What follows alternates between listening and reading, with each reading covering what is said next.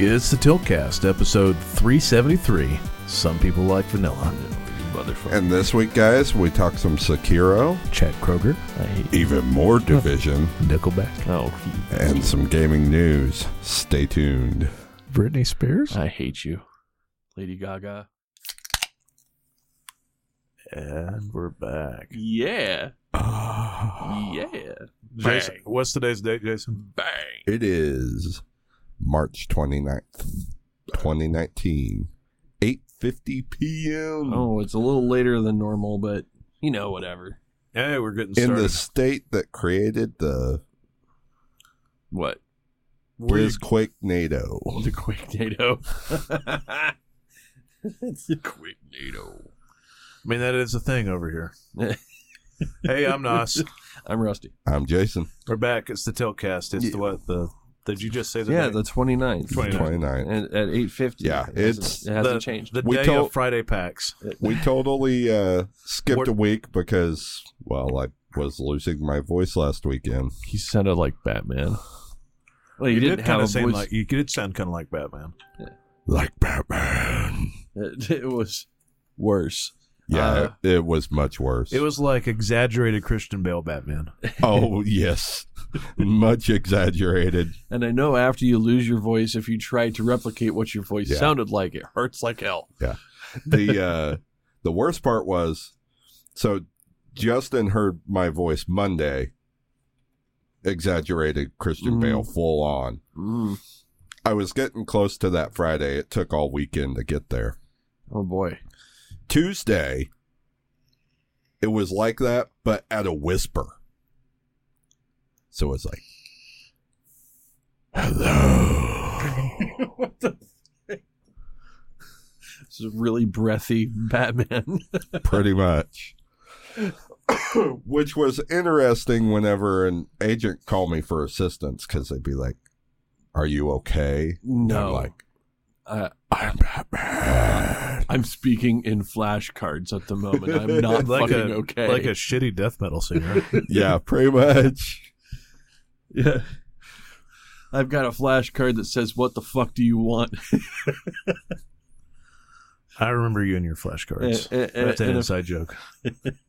And the other one that just says, no, period.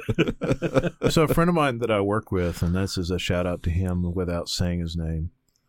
One of the prior jobs that he had was a substitute math teacher. And I'm kind of glad you guys don't remember him just because I think it would be too obvious. Mm. But anyways, I'm going to read this story. So this happened many years ago before he works with me now. So the story's on Yahoo News from way back when, and he said the story starts off: substitute teacher at Tulsa, Oklahoma High School may be out of a job after including references to serial killer Ted Bundy and a peeping Tom in a homework assignment. What? Whoa. So essentially what happens is he makes references to these things in two math problems. So I'm going to have you guys solve. Here's the first question. Math, no, it's my nightmare. It's happening now during my hobby. Oh, Yeah. shit. Serial killer Ted Bundy has a 20-foot ladder leaning against his favorite tree. The ladder makes a 64-degree angle with the ground. What distance of the tree does the ladder reach? Oh, my God.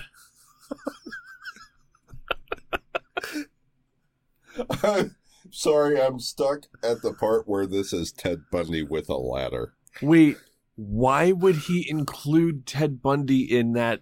There's a reason for that, too. There's a reason for that. I'll get to the next one. Okay, well, I'm not going to solve because math. Okay.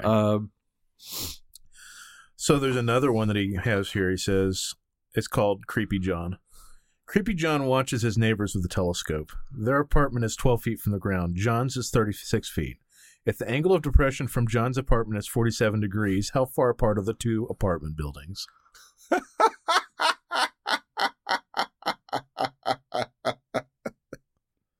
What grade is this?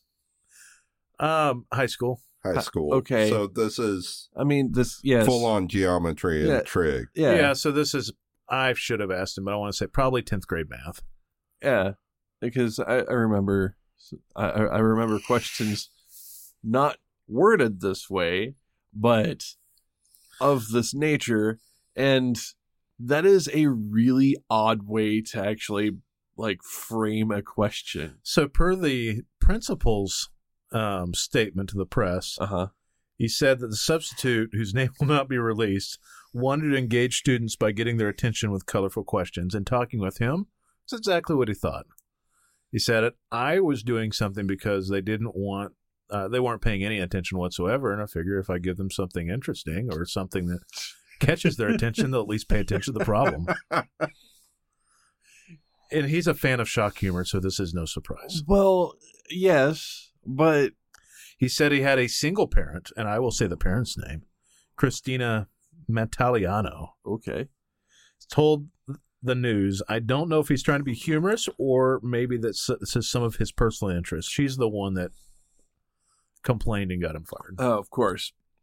I just think this is why I'm not in school either. Right. I would come up with some off-color joke and get fired. But I think it's pretty great. It kind of is.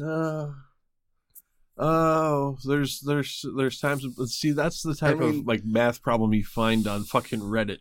The this weird isn't the days before Reddit. This is probably 7 or 8 years ago. Okay, well, I mean, Reddit was a thing, but not that. He might have been in the armpit of the internet at that point. Well, yeah, but knowing him, but in general, Reddit wasn't as much a thing. 8 years ago, Reddit was still around. I think. I don't know. It wasn't freaking ARPANET because it was exclusively a troll site back then, if I remember right.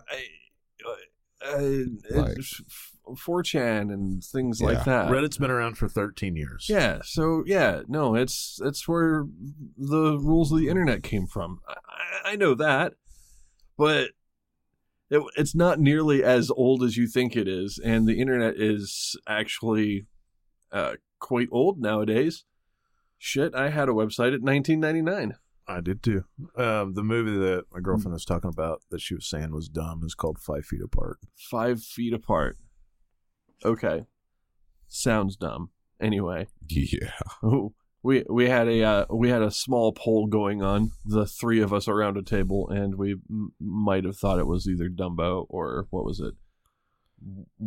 Was it Funland or Wonder Park? Wonder Park. What the fuck is Wonder Park?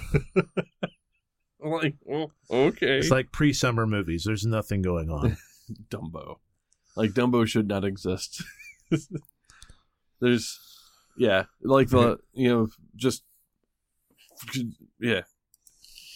Dumbo being a thing with, like, live action anything? No.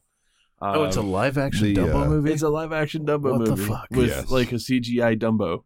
Yeah. It's got Michael Keaton in it. Is that what he's doing now? How far he's fall from Batman?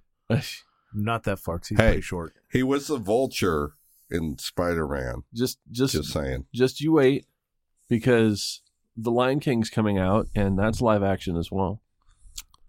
Mostly CGI. Mostly CGI, but live action with CGI characters. 5 Feet Apart. 17-year-old Stella spends most of her time in a hospital as a cystic fibrosis patient. Her life is full of routines, boundaries, and self-control, all of which get put to the test when she meets Will. Huh. Yeah, she took her daughter to this. What? What? I don't envy her. She said it's kind of sad, but I mean, that sounds like there's potential for sadness there, but sadness potential. It just sounds sad, like not a movie that I would watch, but it's just because it is.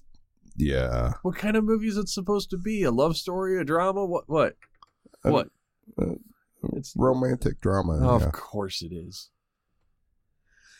Scraping the bottom of the barrel, freaking Hollywood. Like, so, seriously. What's the saddest movie you ever watched? Saddest movie? Yeah, saddest. Oh shit. Blood Rain. Was it sad because it sucked?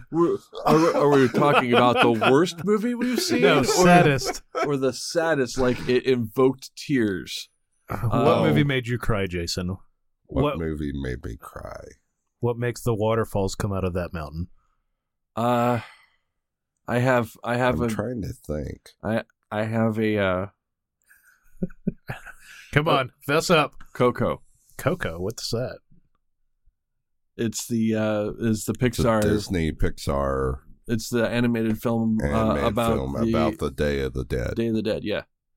Yeah. It actually, like, at the end of the movie, just like hit me harder than I thought it would.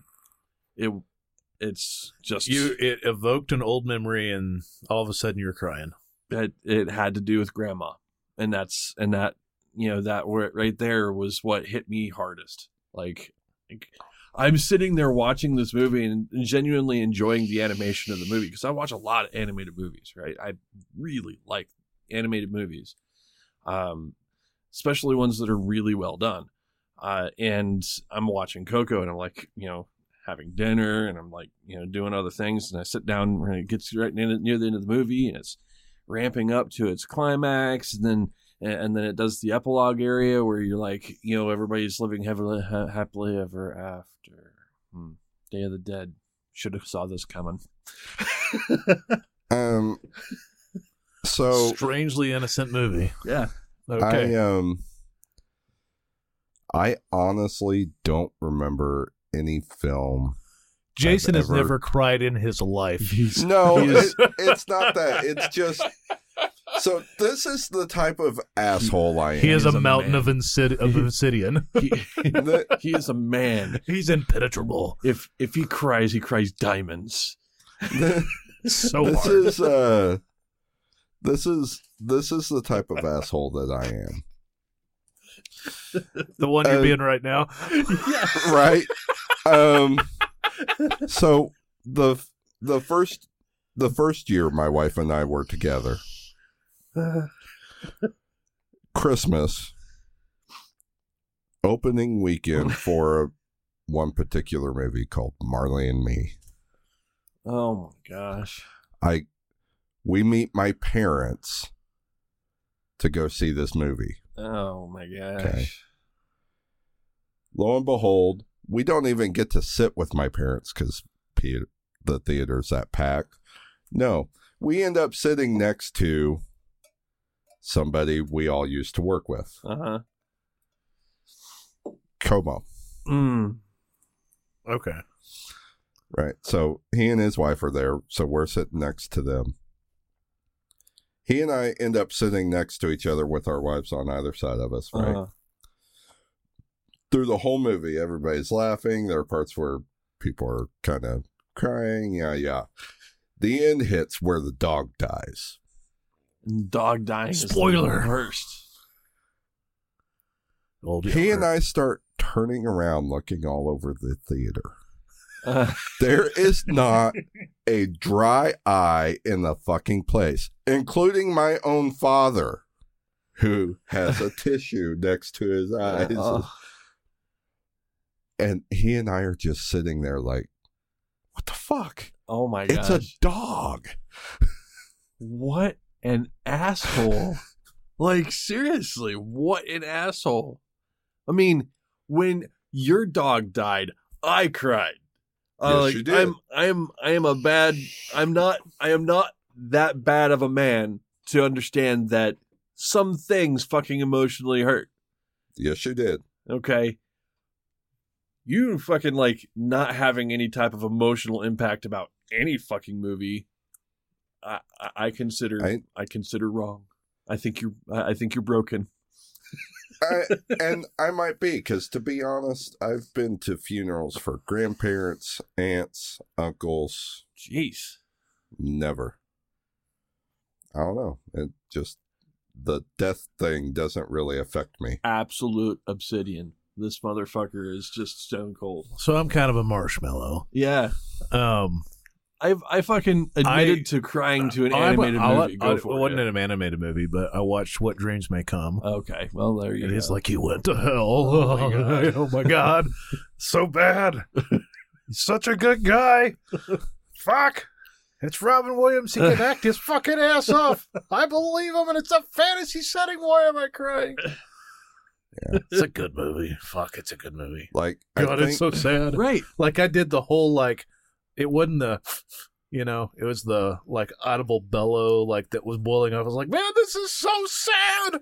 And it's very, there's very few, like, there's some types of movies that will, that'll get me. If it has anything to do with a pet, like, if it's not done for fucking, like, shock effect, like, for instance, if you watch Polar, for instance, the dog in that movie is actually named the same name as me, but it was killed off for shock effect.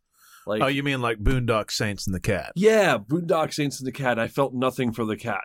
Like, if I had some form of emotional attachment to that cat, yeah, I probably had a problem with it. But I'm like, that happened, and I actually fucking laughed because the circumstance was funny, right? Yeah, but I love animals in general. I mean, but I got my dog right next to me. But fucking, like, Where the Red Fern Grows, or Old Yeller, or fucking, like, all the... Where the Red Fern Grows. Every 70s, 80s child saw that movie and cried. Of course. Like, you had an emotional attachment to the animal. And Old Yeller was, like, I don't know which was first, but they're both fairly old. They're both older movies, right? So, and, I mean, I actually fucking... like read the novelization for both of them. So, and watching it and reading it both fucking had the same effect for me. So it was just, that's just the thing. I can honestly say that I think the closest I've gotten actually crying watching a movie was Patch Adams, another Robin Williams movie. Yeah, okay. Well, yeah, some sad point. Probably. You didn't, though, which means you're a fucking pillar of obsidian, and you fucking, like... I'm saying there was a single tear a couple times during that movie. I will find... okay, so, since we're fucking, like, opening ourselves up to this shit, there will be some situations where I'm like, okay, I'm watching this movie, genuinely sad moments happen, and I'm like... mentally fine. Like, I'm not like mentally crying, but I all of a sudden get like that like stray fucking tear that generates, forms, and goes down your cheek, and you're like, fuck, why is my cheek wet? Like, I'm not fucking sad. This isn't sad. I'm not sad, cry ball. I'm in the corner fucking like sobbing. I guess I always there's always a part of me that's detached enough from movies whenever I'm watching them. Oh, well, that's because you don't actually like really invest in it. That's that right there is just, you're not suspending disbelief. You're just completely disbelieving. So yeah, it's a form of entertainment for you instead of an experience. That's pretty close to... Now, I would say I genuinely shed tears playing The Last of Us. So he fucking sheds tears for a fucking video game. Because you have to be invested in it to play the motherfucker, right? Yeah, I see how it is. So basically, you have to be like... you have to be in VR to fucking like understand and really like get into a movie. God damn, would that be fucking awesome? Now, I have cried reading books. Genuinely. Oh, well, I mean, I have already admitted to that with fucking like Where the Red Fern Grows, right? So, but for movies, there's always a good part of my brain that's always disconnected from it emotionally. I just don't get invested. Yeah, I mean, everybody has their flaws. I don't know. I don't really consider it a flaw. That just makes you a better critic. Right. Because you could look at the individual parts and say, yeah, that was supposed to be sad. Sure, I didn't feel any emotion to it. There have been certain TV shows that have invoked them at times. Well, yeah. Like, for example, there's been a few episodes down the road that is the soon to be 15 season Supernatural, where I've invoked a tear or two. I didn't invoke any tears for Supernatural. I laughed a lot, but like all the like, I guess the genuinely sad parts of that were just lost on me. But maybe it's just because I wasn't invested. Asshole. When Bobby died, I cried. Okay, well, when Bobby died, I said, "Man, that sucks," and I was bummed. But yeah, I didn't shed a tear because I cried a little. the Hunter life, though. I mean, I kind of cried a little. Should not have written him out of the fucking show. I'm just saying. Well, they've written him back in. I know, but kind of, sort of. Yeah, I'm only in season 11. Speaking of which, that is like, I'll start off. That's like part of what I did this week. Catching up on Supernatural. I've totally gone through season 12 and half of season 13 in like 4 days. Speaking of which, Holly's the one that got me started on that like 9 years ago. Yeah. And I got all the way through season 11 a couple years ago, and it didn't lose interest. I just don't watch that much TV. Right. So that's been one of the ones I've been planning on jumping back into. I actually thought about waiting until it was all the way over and then being able to watch it through to completion. Well, now it's ending after season 15. So. And 15's the one they're doing right now? That's the one they're starting filming on. Gotcha. Yeah, 14's airing right now. So you can get through 13 ends. on Netflix. Is that the deal? Yeah. I remember, I think the last By thing the I time remember 15 starts airing, 14 will be on Netflix, basically. Okay, well, I think it's somewhere around 11 or something like that. The last thing I remember is Black Eyed Sam. That's, so that would be, what, 9, 10, something around there? You mean Dean? Not Dean, but Sam. When fucking Sam ends up, it was probably only for just the transition episode between seasons. But I remember the last thing I remember was there was like one episode, but there wasn't like an arc. Dean was an actual arc, right? Dean had gone to purgatory and all that. Yeah, I remember all that. So it was probably like season 9, 10 or something like that. But and there's so many fucking seasons and so many fucking episodes that I'd have to like. Every time I go back to watch, an episode, I go 2 seasons before, and I'm like, yeah, I remember that plot. Yeah, I remember that plot. But and I get to the one where I don't remember it, and I'm like, oh yeah, I haven't seen this one yet. So. No, I would say from season 9 through, there really have been, really since Bobby died, there never really been anything that bummed me. Even when Felicia Day's character gets like slaughtered. Yeah, well. Didn't really bum me out. You know what bummed me out? The end of season 12. Don't tell me. We're still fucking behind, remember? Just say the end of season 12, that bummed you out. All right. Yeah. This is what we get to look forward to. And you'll understand why. This is what we get to look forward to. Just whatever. I mean. But along with that, I put like 15 to 20 more hours into the division this week. Yeah. I'm now at 51 hours total since the game released on the 12th. So, I mean, before we get into, into that, I mean, I know that Netflix is a thing and we end up doing it, but if you have not fucking seen Love, Death, and Robots, like... Is it good? You have to watch it, but you cannot watch it with kids anywhere near the fucking room. Okay. When they say it is not safe for work, they mean it's not safe for work. There's tits and dicks. It's not safe for work.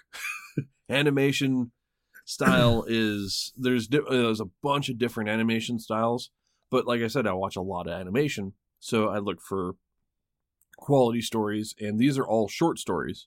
Right. Maybe is it an anime or is it a regular? It's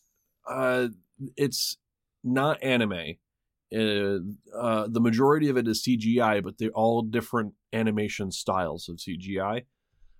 So isn't that a Rob Zombie thing? No, Love, Sex, and Robots. Well, no, that's not a thing. It's not tied to Rob Zombie at all. But it is definitely worth a watch because some of those episodes actually have some really cool things. Like there's, just to give you an example, there is a short story that has to do with farmers in an alien, on an alien world, and they have to, get into mech suits to fight off aliens, but they're like stereotypical, like, green pasture style fucking farmers. So they're off the wall style stories, and some of them are really stylized, but every single one of them is definitely worth a watch. But like I said, I mean, tits and ass and dicks and all that it's not censored at all. So, just know that you're not going to want to watch it in front of kids or at work or anything like that, because it could be looked down upon. But quality animation, some decent storytelling. That's a Tim Miller thing. Never mind. I was going to say, I've been watching Hemlock Grove a lot with my girlfriend, and it's almost, this is going to sound stupid, but it's almost distracting how much sex is in that show. That was one of the things that turned me off on Hemlock Grove. But it's not hot, because it's almost like Game of Thrones, and that's what I've been thinking in my head, right. Because it's all softcore. No. It's all with people that it's not hot with. Right. So like it's like unnatural affair kind of stuff. Awkward song. It's like just like Jaime Lannister awkward, right? Oh yeah. So it's like there's a lot of nice tits in that show, but like it's just like why are you fucking that chick? Yeah. It's something to do with it that. Has the best. I'm going to say this again. It has the best werewolf transformation ever. Yes. Did you watch a little bit of it? Well, I've watched the entire thing. So, okay, so you know what I'm talking about. Yeah, I know exactly what you're talking about. Werewolf transformation is brutal as fuck. So it's you and your girlfriend that were watching this, right? So there's So we're most of the way through the first season. So this is another reason for you to watch Love, Sex, or Love, Death, and Robots. There is a short film in there called Shapeshifter. Yeah. And it has to do with the idea of dog soldiers, like werewolf soldiers in Afghanistan. Watch it. It is fucking great. It is absolutely fucking amazing. Probably one of the best of the shorts. There's quite a few good ones in there, but that one was one of the best ones. It's fucking phenomenal. Anyway, but yeah, fucking, I did that, and I also played the fucking Division. So, and I played a lot more than you. Well, yeah. But that's been my fucking addiction for the last 2 weeks. We haven't really talked about it since release, right? So, I mean, we were talking about getting it, and then, we had it the very first day. We recorded the very first day and said, hey, we played a couple hours of it, and I was enjoying it. But since then we've all gotten their hands on it. Yeah, and I can tell you without a shadow of a doubt, I haven't done anything crazy interesting. It was spring break week, and I got a migraine in the middle of the week and missed a day. Oh, from work, and didn't get to do much. I wish I could miss a work for migraine. I typically don't. I was struggling through one today.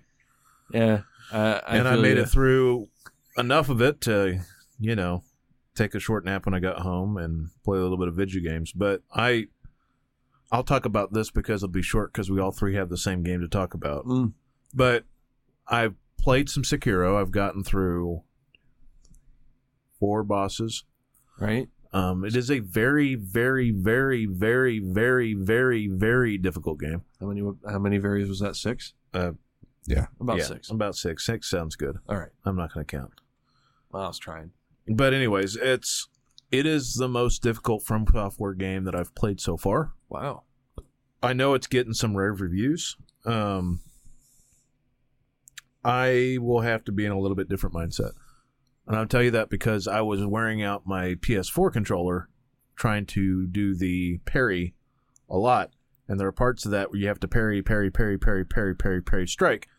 and it was almost like a rhythm game is how intense it is. All right. It's fucking cool, but like it's one of those games that requires 100% attention, and I don't have 100% attention right now, which is why Division has been easy for me. You've spent the last, I don't know, 4 or 5 months playing games that are considered podcast games, where you can kind of turn your brain off and still play the game. And then you go to a From Software game and expect the same, and you're going to get your ass handed to you. From Software knows how to punish you. In all this, Their favorite slogan is, "You will die." Right? I've got a very quick question before we jump into the Division. Yeah. So, you both will know this too. It's going to make me feel like an asshole. How do you usually eat your shrimp, Rusty? Shrimp. Yeah. How do you cook shrimp, or what's your favorite way to eat shrimp? I'm a fan of the iced cold shrimp, the cooked shrimp, but with the fucking sauce, the cocktail sauce. What about you, Jason? Either fried or butter sautéed. Okay, so Rusty, like since you like yours frozen, not frozen, it's just cold. Just cold. How do you walk me through step by step how to eat a basically cold, nasty ass shrimp? What you have to preface this. Are these okay deheaded or I don't know. Just tell me. Okay, I mean, if you're breaking into a fucking whole ass shrimp that's been fucking cooked whole, yeah, but put on ice so that it's served cold.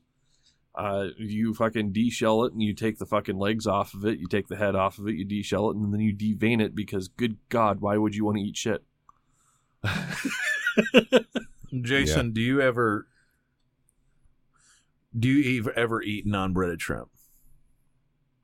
Only when sautéed in copious amounts of butter. Okay, so how would you eat that? Just with a fork. Yeah, just like straight. Because most of the time when you pretend I'm 100% ignorant, how would you eat that?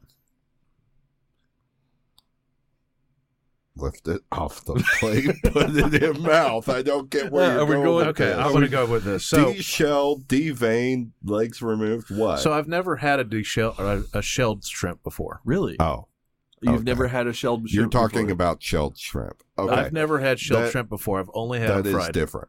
So that is different. I'm eating shrimp with her while we're watching Hemlock Grove. So she makes a bunch of shrimp. And throws some lemon on it and a whole bunch of butter, like you're talking about, a bunch of garlic, whatever. It was really tasty. Yeah. She looks over and like, why are you already done? I was like, why are you not? She's like, and then I look over and I peek around her because I was like kind of behind her. And she's shelling it and you're not? I ate all the shells. Oh my gosh. I didn't know that there was a shell. I was like, it's kind of crunchy. Yeah, no. I didn't know that the shrimp had a shell. So yeah, so when I was it's the same Spain, idea behind fucking like crab legs and fucking lobster. I've never had crab legs. What? What? Because a long time ago I had what shellfish did I have? I had clam chowder, right? And so when I was a kid, I had clam chowder and I threw up viciously. And so my mom's like, well, you must be allergic to shellfish. So I didn't eat shellfish. And I didn't know that shrimp was a shellfish, right? Right. So I've always had fried shrimp without anything other than the tail. And of course, I know you just cut the tail off and eat it, right? Never had shrimp with a shell on it, ever. And so she's been making fun of me for days because I ate shrimp with a shell on it. Yeah. Okay. When did you learn that you had to deshell a shrimp when you're eating shrimp with a shell? I don't even know how to deshell it. That's the thing. Oh my gosh. It's not that hard, dude. I'm assuming that the shrimp that she cooked didn't have legs. Didn't have legs. Didn't have a head. Okay. So when I was in Spain, it looked deveined, I guess. The way I was in Spain, one of the main dishes is papaya, right? And it's full of just whole shrimp, right?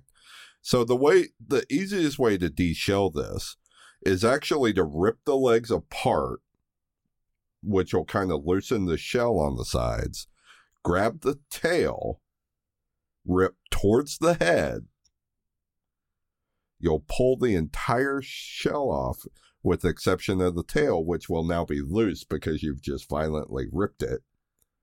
Right. And you can actually start pulling the vein off the back.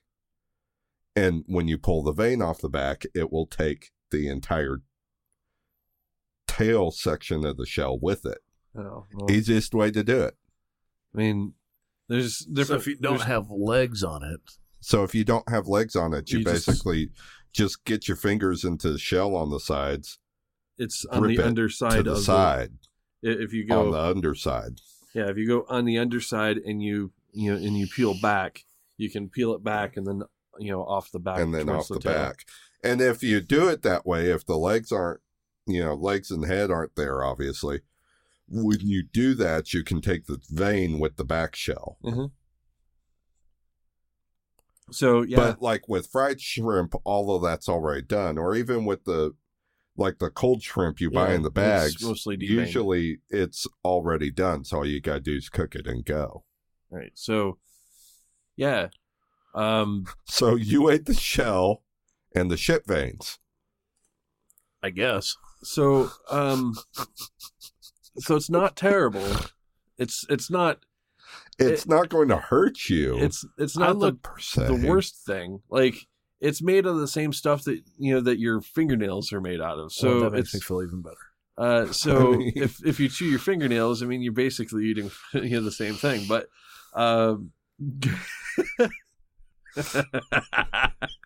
Like, so I'm going to give you this tip. he gave me the finger. If you eat crawfish, don't do the same thing. No. I don't really like crawfish that much. You've never had crawfish cooked right. I've had it in a boil and it just tastes like super plain shrimp. And then it usually tastes fishy. Yeah, well, I mean, crawfish are a little bit of a different beast. They're dirt eaters. Yeah, So they're a little bit if it's different. not cooked right, it's not flavorful at all. It just tastes like dirt. It tastes like fucking swamp is what it tastes Yeah. like. So, So, yeah. but enough Well, of and the crawfish or prawns or whatever the fuck they are. I guess they are. No, Well, shrimp or prawns. yeah. This is how much seafood I eat. I go to Red Lobster for the rolls Right. and the fried shrimp. If you go to an Australian and say, I want a shrimp and a Barbie, and like you're talking about a prawn and a fucking cocktail drink, what? Do you not drink beer? Are you a bitch? I was trying to explain to her about my family never had money for shrimp. And so I was just like, I legitimately didn't know. I was like, it was very buttery and tasty. It was a little bit crunchy. When I worked in a meat market, really a lot we did, like, when there were times where we couldn't take our lunch, we'd literally, because we had a steamer there for the lobsters we sold, because a lot of times we'd steam the lobsters whenever we sold them. Of course. Yeah. Nobody wants to kill their own fucking lobster, right? Pretty much. Oh, dude, hearing them scream and pop sometimes in the You're steamer. supposed to stab them in the head to kill them before you throw them in the fucking pot. Nah. So a lot of times what we would do is we'd take shrimp, throw it in that steamer, right? And just obey, man. Yeah. Yeah, it's Obey. it's a thing. So funny thing is I'm going to actually side with with Justin just for a little bit. Okay. I've got a weird quirk where if it's a breaded fried shrimp that still has the tail on it, popping the whole fucking thing. Because you're supposed to just eat the part that's been deshelled and leave the tail. It's supposed to be like the little handle that you throw away. But no. You Whole eat fucking the thing. tail. Whole fucking thing. Because, I mean, it's already crunchy at that point. It's not like, it's not like it's bad. It's already deveined. There's nothing really, bad about the tail outside of the fact that it's made out of a different material than the fucking meat, right? So, yeah, I eat the fucking tail when it's, it's a fried shrimp. Fucking sue me. I mean, it's obviously edible, otherwise they wouldn't put it on my fucking plate. Don't try right? using that to justify what Justin did. No, well, I'm just saying that it's he's not the first in the world that's eating shrimp wrong. The fact that there's a wrong way to eat a shrimp is, yeah. I mean, at least he didn't fucking like see a whole fucking shrimp and say, "Oh, well, this is going to be really awkward," and fucking staring into its eyes as he's going to bite down on it. I support your girlfriend giving you shit for days. Now, if he took a whole fucking shrimp, fucking head and all, head, legs, and everything, and said, "Oh, this is edible," and fucking like took a giant bite out of it, yeah, I'd give him a whole lot more shit. But now, I would say, when I was in Spain and I was eating papaya on the regular, I would rip the tail out, devein that, eat it, and then I'd suck the head. Yeah, but that's you do the same thing with fucking crawfish. Thing. You do the same thing with crawfish too. Yeah, you do. Which is still kind of like nasty. A lot of times over here, you don't get the entire shrimp cooked. You only get the tail section. Right. It's normally processed enough. Yeah. But yeah, if you're going to fucking Red Lobster and you get the shrimp scampi, most of the time they fucking de-shell that shit for you. Yep. So, but dude, if you've never had king crab legs, I feel sorry for you. Fucking you have to work for that food, but man, it's good. King crab is great. Maybe at some point I will. I've just never. Dude, you go drop $30. You go to the right Chinese buffet and there's good king crab on it. I don't know that I would go to Chinese buffet for my first time eating something that's going to normally cost like $30 a plate. Yeah, see, Chinese buffets, they don't use the same stuff. Sure, it's crab legs, but it's not. No, they don't cook it properly. I've had plenty that were perfectly fine. They don't cook it properly. If you want good crab legs, you go to a place that's. Well, that's true. You go to a crab shack. That's what you need to do. Joe's Crab Shack's no more. You just Rip. It doesn't necessarily need to be Joe's. You just need to go to a crab shack. I know, but they were like kind of affordable. Right. So next time I go to PAX East, I'll get some crab legs. Yes. Yeah. Oh, dude, you get crab legs like up in the Boston area? Oh, yeah. That's life changing. Mm-hmm. Me and Holly had a kind of a ritual of getting clam chowder while we were up there. So we'd always ask, like, where's the best chowder? Because that's a Boston thing, you know? Yeah. Last time we went, it was chowder, and then we got all sorts of weird pizza. To be honest, in that area of the Northeast, you get any seafood up there, and it's life-changing versus what you get here. I don't eat seafood here. Yeah.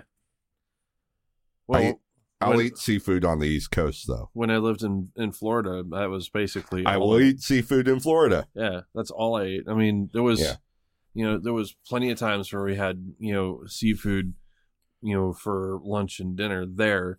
And it was fairly fresh. And of course, we'd go to a market, like a fish market, and I would get things like shark steaks. Yeah. And stuff like that. That shark steaks are different. Outside of like fried shrimp here. Right. So I don't eat fish. I don't eat fish here. It's always frozen. Unless it's catfish. Yeah, because you can get it here. Because you can get here. You know where it's coming from. Like Billy Ray's. Yeah. Best fried catfish in town. Yeah, they probably still get it frozen though. They get from a local farm. Okay, well, there's that. Yeah, but anyway, yeah. Enough of the food cast. Yeah, right. And we'll probably talk a little bit about the Division since we've all played it. I've dove into it. The reason I did is I was hit a wall with Sekiro, and I had to spend a lot of money on essentials.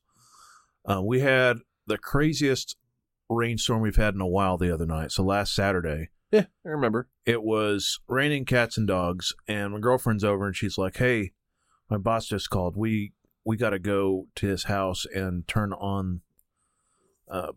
We got to record the news because he's a roofer, so he's got to figure out where all the hail went, and he's out of town. So we had to go driving, and I was like, I made the dumbass mistake of driving my car, and then I realized how fucking bald my tires were. I was white knuckling the whole way, and I felt so bad while I was driving. I was like, shit. And when it's all said and done, she's like, take the highway. And I could tell she's a little bit mad. And I was like, and she's talking to me about it. And when it's all said and done, we got to talking about it. And she's like, I know you're saving money for things and stuff, but you need tires in your car like now. When was the last time you got tires for your vehicle? 2 years ago. Holy balls. So I went to Walmart and did the Walmart special and got tires, and then my AC was broke, so I went to, I'm going to give him a shout out, Travis for VAP Auto Shop. There you go. Said I just needed oil in my compressor, and then put some dye in there to see if I have any leaks later, and said bring it back in a month if there's anything wrong with it, and charged me, a very fair price, and moved on with my way. Why didn't you get the tires from him? Because Walmart special was $40 a tire. Yeah. Hey, man, at least you can find them at $40 a tire. I mean, that's what happens when you drive a little car. At least you can find them at Walmart, right? The cheapest I've ever found tires for my truck for, $90 per tire. Yeah. And that was, I got lucky and found them on special at Firestone one time. I generally spend $130 or $120 per tire. Yeah, my girlfriend's SUV, that's what it was. We had to get tires for her, and I was helping her shop, and it was over $100 a tire for damn sure. Oh, I'm sure mine. And it was brutal. She's like, this is brutal. Well, mine's extra brutal because my truck has a odd rim size. Yeah. Okay. It's a 17, but it's a 1770. Normally 17-inch rims aren't any wider than a 65. Right. So you have to get special tires. So I have to get one of two very specific tire makers. Yep. And that happens to be Firestone, Bridgestone, or fucking Michelin. And it's always the expensive one. The king of tires, like they must break gold into the rim. Like they're so fucking expensive. Yeah. I haven't even priced tires for mine, but then again, I don't drive it so much. Yeah. In fact, that's Do you need an oil change like every 9 months? Well, kinda. I've had my vehicle for almost. It's about 9 months now, I think. Yeah. That was loud. And I've had my oil changed once, and the guy, I took it to the dealership because you have to that, with new cars, you take it to the dealership because of the warranty. engines for life warranty and stuff. Right. So, of course, it's the most expensive fucking oil change you can get. It's like a $70 oil change. Yeah, exactly what it is. It's like $75 for a fucking oil change. Love the $20 special. But we have to do it for the car. But it's I went in and he's like, you probably really don't need it, but I mean it's been 6 months, so we'll do it. And we'll do a tire rotation at the same time and stuff like that. So I'm like, okay, great. And he gives me the bill and I'm like, God, I hope I don't have to do this more than twice a year. But speaking of which, it's probably time to rotate my tires. But my vehicle had the fucking broken windshield, right? And I finally got the fucking windshield changed. I took it to the dealership and said, hey, this is a manufacturer defect, fix it. And I guess the Honda rep took it, and it was the last time I was here, I was in a rental car, right? So they took it and they approved it and they got the thing changed, and I ended up having to take the rental car for an extra day. I don't know if you've ever had a rental car, but if you do an extra day, it's like an extra $100 or whatever, right? Yeah. So I got the windshield changed, all the labor for the windshield, the glass, all that stuff was all covered, and then 5 days worth of a rental car, all covered under the same fucking thing. So I saved probably, well over $1,000. Yep. In that. So I can no longer complain about my oil changes for at least the next 9 oil changes. No, but they owed you that, so Yeah. it's... But I mean, still, it's the amount I saved over if they said "fuck you," you're going to have to pay for the glass yourself. Yeah, You know. 'tis true. But I mean, the weirdest thing happened with your windshield. Yeah, it's like it cracked, spontaneously. It was obviously a fucking... Not only that, but it cracked between both shatterproof layers. Yeah. There was no chip, nothing, so that's why they ended up, replacing it. Yeah. Didn't have a problem with it. And then of course, I got a phone call this morning. They're like, because whenever I take my shit into the dealership for service, I didn't know this. When they... when you get it serviced by the dealership, they take an odometer reading, and then they share that odometer reading with your insurance company. I did not know this. Oh, yeah. I have low mileage insurance on my vehicle because I don't really drive all that often. I drive it for work, and I genuinely stay home. Except Generally- for Friday night. Right. This is seriously right now. Turn your fucking speakers off. Well, it's just Microsoft. So then, of course, I took that trip up to Michigan with my car. Yeah. Which was an anomaly. It's not something I do, but that's like, 2,500 miles that I added to the fucking car over a fucking 2-week, Right. time frame. And I got a phone call from my insurance company saying, well, you have the low mileage insurance policy on your car, but we noticed that you were about 2,700 miles over the, over what you'd estimated what your driving, amount was, since your last odometer reading. And I'm like, wait, when did you get my fucking odometer reading? I didn't give it to you. Well, it was when you got your, shit serviced. Oh, does this mean my fucking rates are going to go up? She's like, did you have any, one-off trips that you ended up with your car? And I'm like, yeah, I had a fucking 3,000-mile trip. Just rounded up. And I said, yeah, I had a 3,000-mile trip that happened once. Turn your shit off, fucker. And Wasn't my shit. And I told her that, and she's like, oh, well, that explains it. Well, just give me the, the new odometer reading, and your rates won't go up. I'm like, all right, sweet. Fucking thank fucking Jesus. It's nowhere near, because of the low mileage, that's how I'm able to afford my fucking, full coverage insurance on that shit. So I need to keep it low. Speaking of mileage, I'm at 51 hours. Where are you at? 51. Oh, man. So, I'm over 3 days, so that would be, that would put me at about 70, 80 hours. And Justin's at just over a day. 30 hours since Monday. 4 days. So, one of those hours today. And so that means, in the division, I have put more time in than both of you, and probably, well, both of you combined almost. Well, the fact that I'm within 20 hours of you and I have children says something. Well, you also haven't had have the support of your wife saying, hey, let's play this game. 'Tis true. I have been working overtime Yeah. in the game, not in real life. Yeah. Trying to catch. No, caught up, honestly, it's just like I said, I hit a brick wall with Sekiro, and I was Right. like, this is not exactly what I want to do right now. Like, this will be another game when I want to do that, like, daily challenge type play style that I've done with Dark Souls, but I'm not in that mindset right now. Mm-hmm. And only really been able to do it because girlfriend's been super busy, and I've just been bored at home. But I wanted something peaceful, and I know it's supposed to be a co-op-ish game. Peaceful. I didn't play it co-op. And I've been playing strictly solo, except with Deer. Right. The last night. Before that, I mean, they invited me to the clan. It's the same clan that Jason and his wife and Deer are in. Noggeson. And It is an acronym.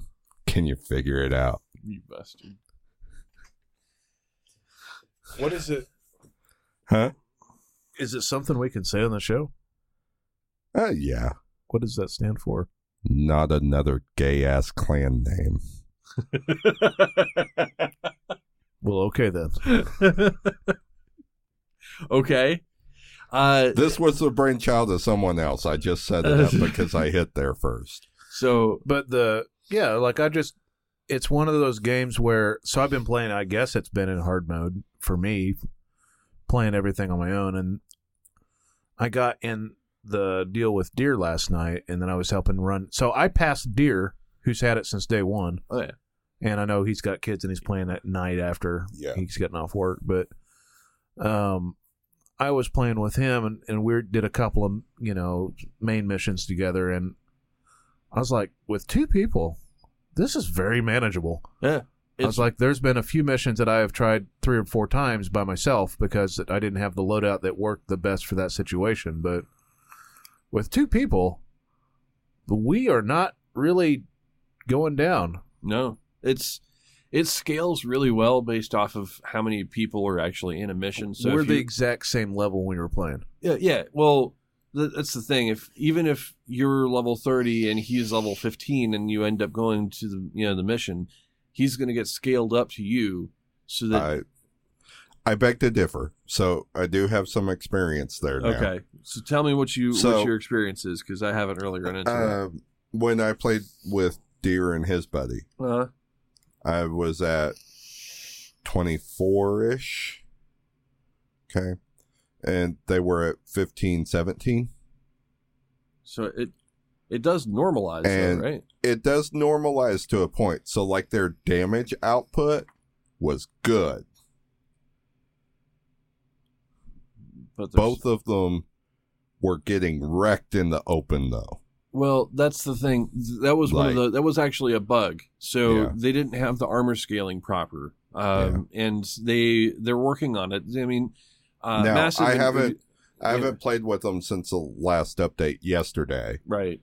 But like at the end of last week, both of them got wrecked. Yeah, it was a problem with armor scaling and in normalization for matchmaking of games. Their damage output was good. They just had to hang back, and I had to flush people because if they tried to flush someone, right, they were dead. Right. It's a new that was a known issue. So there's been a number of smaller updates since the game released that kind of fix those little issues. And they're trying to knock those out before they progress. Before the majority of players are hitting in game. I'm going to say something for a guy that doesn't normally play this style of game per se, right? I think that it has a very good sense of progression. It does. More than I was expecting, and a very good sense of like understanding how things work. What I mean by that is just like the gear set thing was pretty easy to grasp, right? Like I need 2 pieces of this to get this damage bonus or this armor bonus or whatever. The synergy between things works really well, and like I have run several different builds and adapted to them pretty quickly. Like I just didn't expect it to feel as satisfying as it does. And that's coming from a guy that doesn't really play shooters. Now I like third-person type games because I like that extra situational awareness, but it's surprisingly easy to get into. It's very easy to get into. They learn everything from the first game, and they have not skipped a beat on this one. Yeah. So having played level 1 through World Tier 4 completely solo, I did all of the missions and all of the strongholds solo. I feel sorry for you. Did not group with anybody. Had no problems. I maybe died a few times in a couple missions because the AI is so fucking good in this game. You know where I've really died to something more than like just a mental mistake, not being aware of something, is the strongholds. So Crystal and I've run 2 of them so far because she hasn't quite max leveled yet, and mostly because her kill XP is low. But I'll be honest, it's kind of hard for her to get kill XP because you're killing everything. I'm in the top 15% of kills overall. Yeah. Well, I mean, I'm probably up there too. I'm in the top 10% of skill kills for Xbox. So okay, well, skill kills is a little bit different because I don't ever use skills to kill anything. So, but anyway, so she's right in mostly mission XP. But beside the point, we run the strongholds.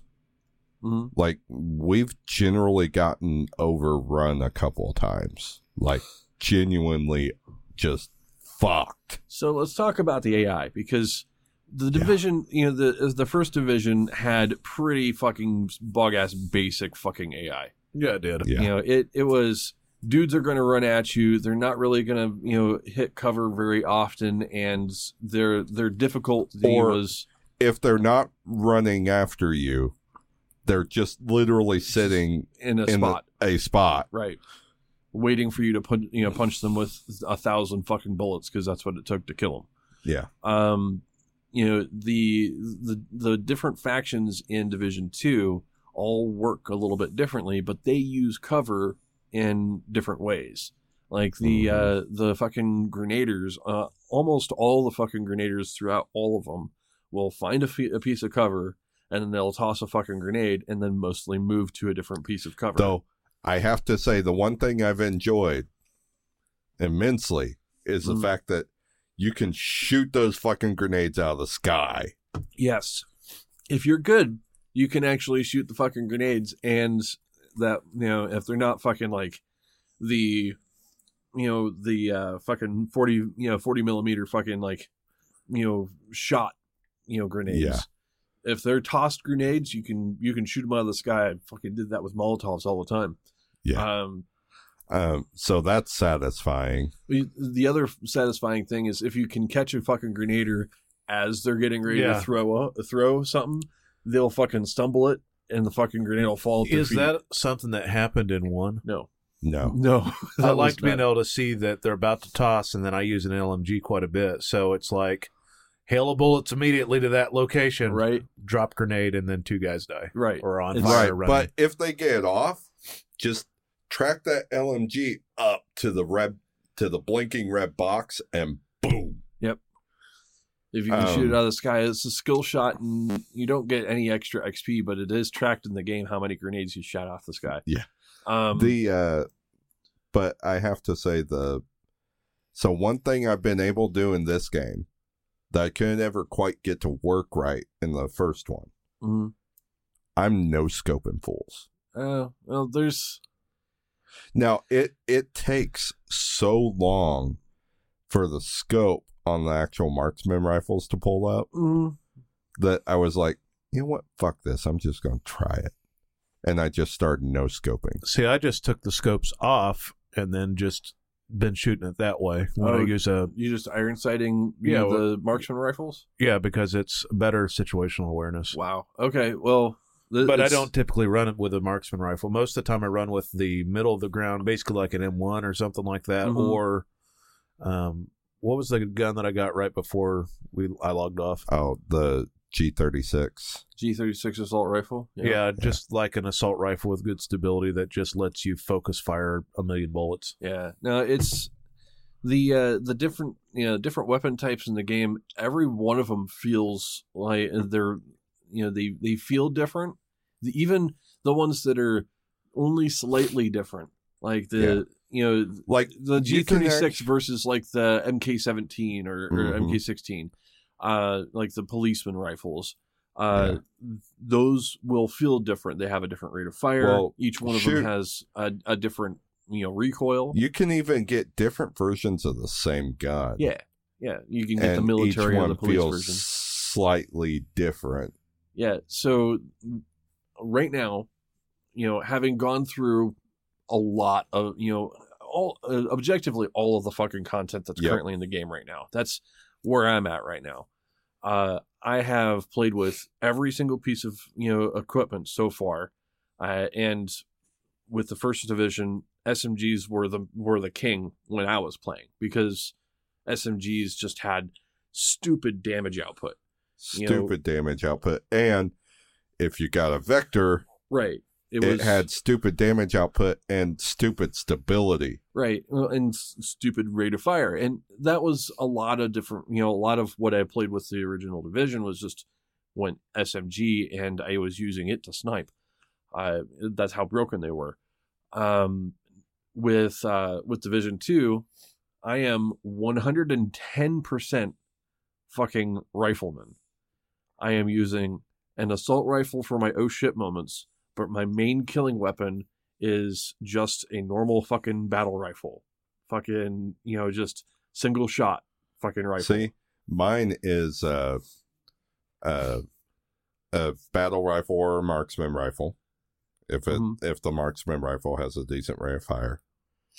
And God, I love my M60s. Oh yeah, my M60s are fucking great. I told you about the M60. Them fucking LMGs, man. When I was leveling up, I used the LMGs almost primarily because the amount of bullets you had in the mag was, or on the belt in this case, was enough to be able to offset the relatively low damage that you were running into if you were going into new content. So you could put in 100 rounds into something and that it's going to die without having to reload 3 times. Well, the thing I've loved about the M60s in particular, because they're the LMGs with the largest mag, is that it's not just one enemy. Yeah, you can get like 3 or 4 of them in one belt. If you catch them in a line when they're first running into an area, you can get 6 or 7 of them fuckers in a magazine. Yeah, I just liked it for I've been using it instead of using a shotgun, so it's kind of like, oh, there's a bunch of enemies, now pulling out the M60, but there's an elite, then I'm using my assault rifle. Oh no, my assault rifle, I'll tell you, the one that I have has been doing better damage to my LMG just because I can land headshots faster. If you get the M60 and you get stabilized right though, those elites, you start shooting and you point that fucker at their head, they'll fall over. Yeah, and they'll fall over. It's going to burn through that helmet, and you can usually take them down in a clip and a half. So yeah, or belt and a half. Elites, belts and a half. Elites are. I like the skills, like I was showing Jason. And me and David were playing Deer were playing last night, and he spec'd a lot more survivability than I am. I'm kind of a glass cannon at my level, but I've got like 62% damage to elites is my main thing that I've been spec'ing towards because that's made me. My theory is if they die faster, I live longer. And then with elites, it's very, very profitable so far. Absolute key for endgame in getting into the top, or the like World Tier 4 is damage to elites is probably the best stat that you can get in the game for damage to elites, that and weapon damage, because weapon damage and damage to elites are multiplicative, so they will work off of each other way more than say crit damage. Well, let's say I'll give you an example. So the purple enemies or whatever they are that have armor. Yep. I take them down slower than I take down elites. That's the the general rule for top end. Yeah. The yellow bars, they do more damage to you. The purple bars, they live longer. Because of the damage to elite stat. I currently melt both at the same rate. Well, just to give you an idea of what it looks like at endgame. Unless I can hit the purple fuckers with my marksman rifle, that's still only 2 shots. Well, that's cute. 2 headshots done. So, what it looks like at endgame with a decent set. It's nowhere near maximum, but a decent set. I'm running the AR and the rifle, and I have about 40% crit between the two. With either one. Yeah. Which the AR is not really meant for crit, whereas the rifle is. And because I went through and did the sharpshooter tree, You get, extra stability, you get extra reload speed, and you get, extra headshot damage. Those are the 3 main stats. Plus, if you're using the rifle, you get 15% more damage to the rifle. Well, I use the rifle to kill just about anything at any, medium to long range. And when they get close, I have a chest piece with the Berserker talent on it. And that means that the lower my armor is, the more damage output I have. So if they get close and I'm using the AR, they'll hit me, they'll knock down my armor, but my per bullet damage is something like 26K. But when they knock down my armor to about half, it goes up to 56K. So they hit me, I hit them harder, they fall over, then I go over to the battle rifle.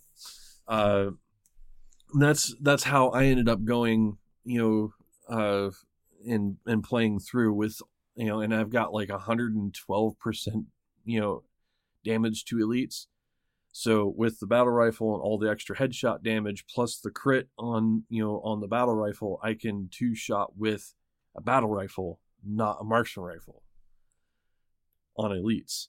So I can take them down fairly quickly if they're not challenge level. Challenge level, they get a little more tanky. But challenge level, their armor's just freaking. But I'm able to actually do a lot of damage. Now I've got that's my glass cannon build, right? Yeah, that's what I used to try to build other things.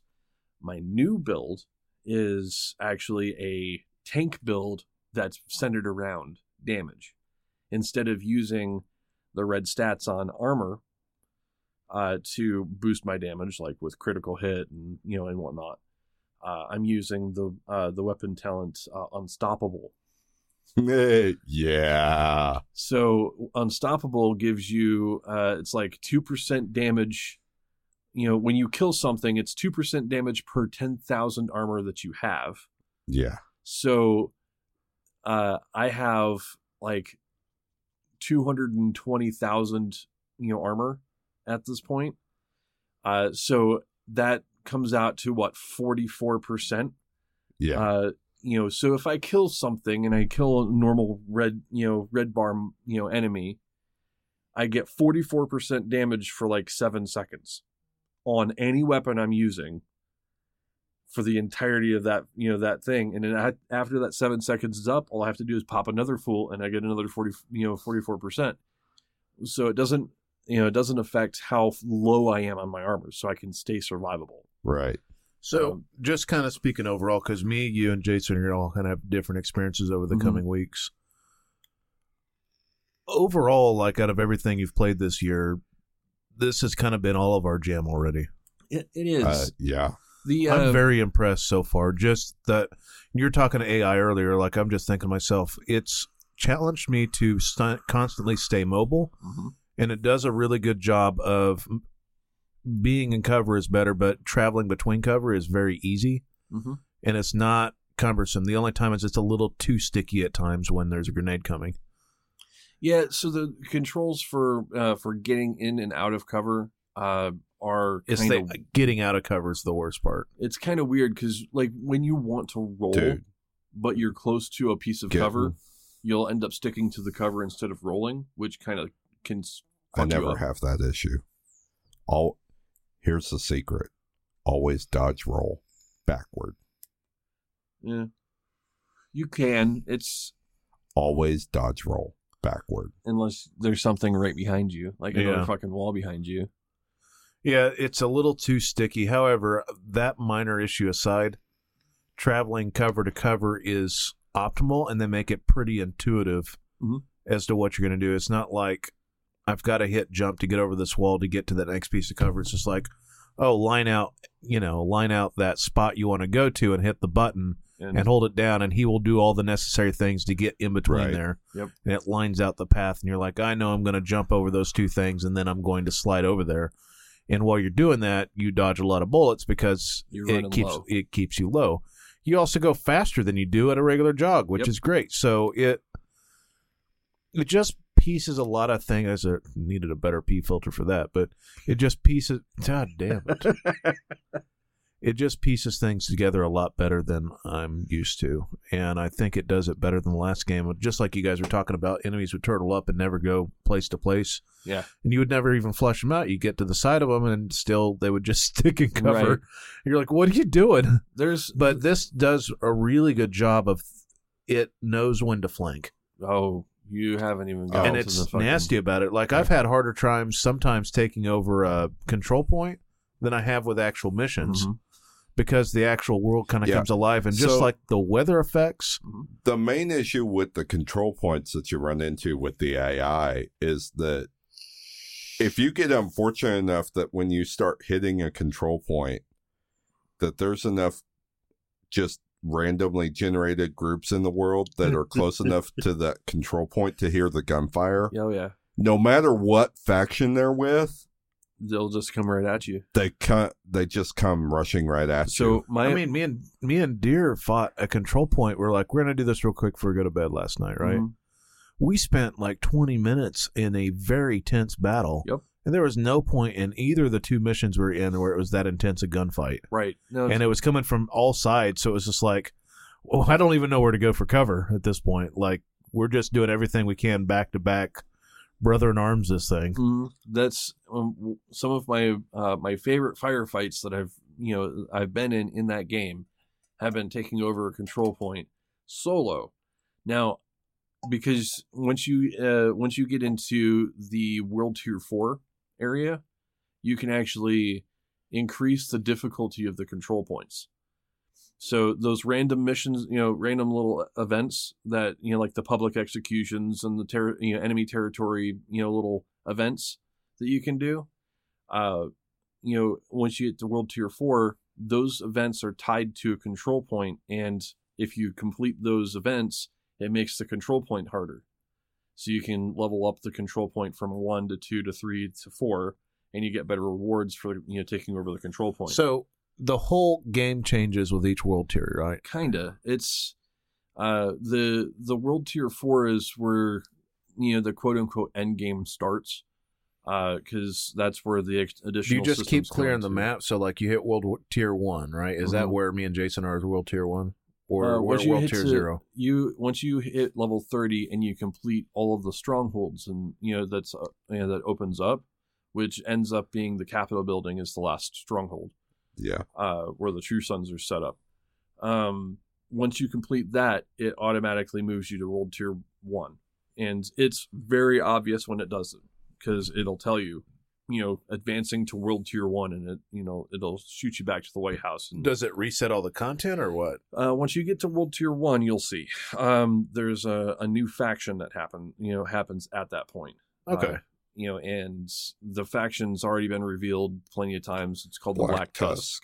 I know that they've been doing a lot with, and I'm not going to bring politics into this, but I keep hearing like, it's a political game. I don't care about any of that shit. I just thought it was funny that this is a very minor spoiler, but there's a president in it, and I was talking to Deer, and I was like, oh, it's President Clint Reagan. Like the very politically neutral American president. Yeah, I thought it was ironic. It was just like, let's just shy away from all actual politics, and let's make a president that's as neutral as possible. It was just funny as fuck to me when he says, I'm not here to be popular. I'm here to get shit done. Like, okay, you came from Texas. As many have. But I thought it was kind of funny. But I think overall the experience of this game has just been pretty good. It has a lot of content. It keeps you going. The side content doesn't feel boring. It feels challenging. It feels challenging enough that it's challenging me in single player a decent amount. Mm-hmm. And I've often gotten sidetracked with doing those side things, because there's good rewards. Yep. And I'll tell you from my experience with leveling, because I was leveling rather fast. And then I was reading up on some of this. It said do the side missions in your 20s, because that's where you have the hardest time leveling. Right. go through all the main missions and then start doing side missions. So I stopped doing side missions at about level 10 because I'd cleared out like 2 whole areas of side missions after I was looking at that. I was like, oh, okay. Because those are a percentage of your level that it levels you. Right, 33%.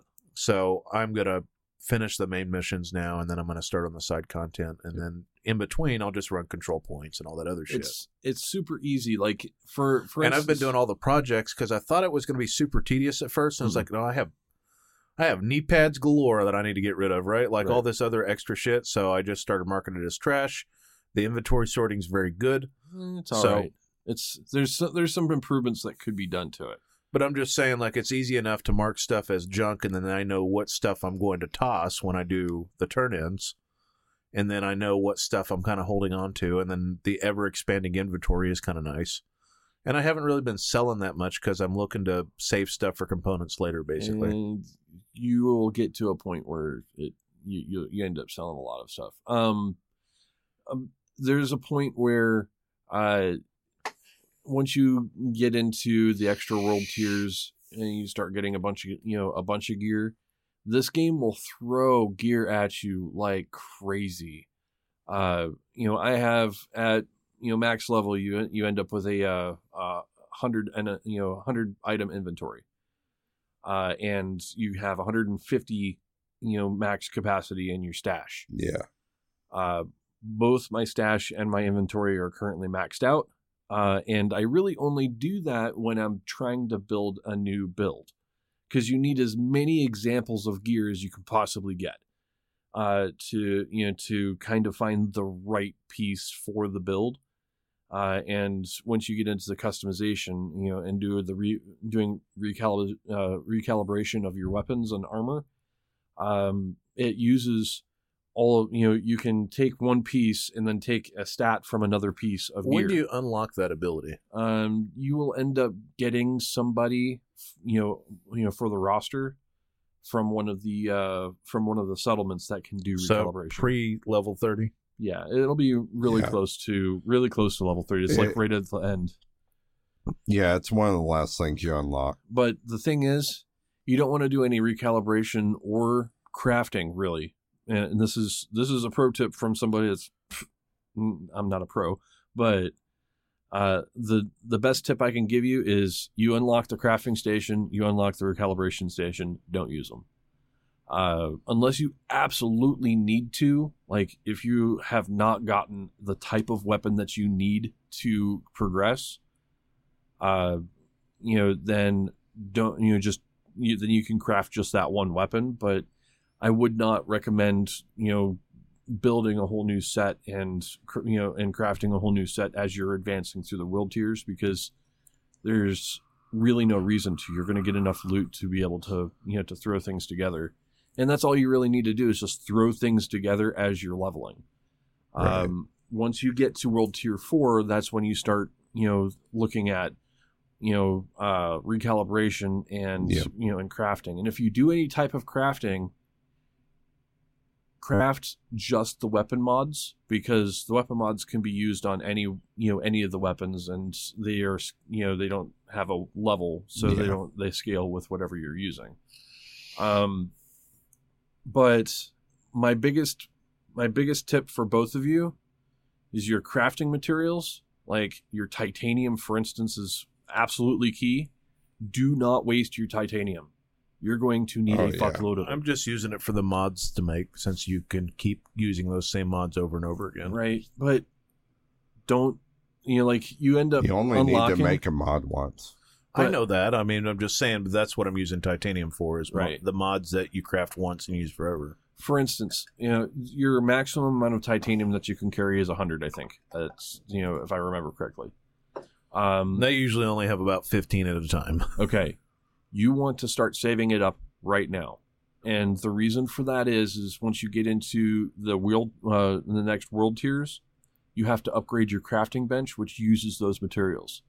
So I think it's like world tier 2 to 3 or something like that. It asks you to cough up 75 titanium to be able to upgrade it to the next tier. Yeah, I'm maxed on that all the time. So once when World Tier 5 is going to come out here in about a week or less.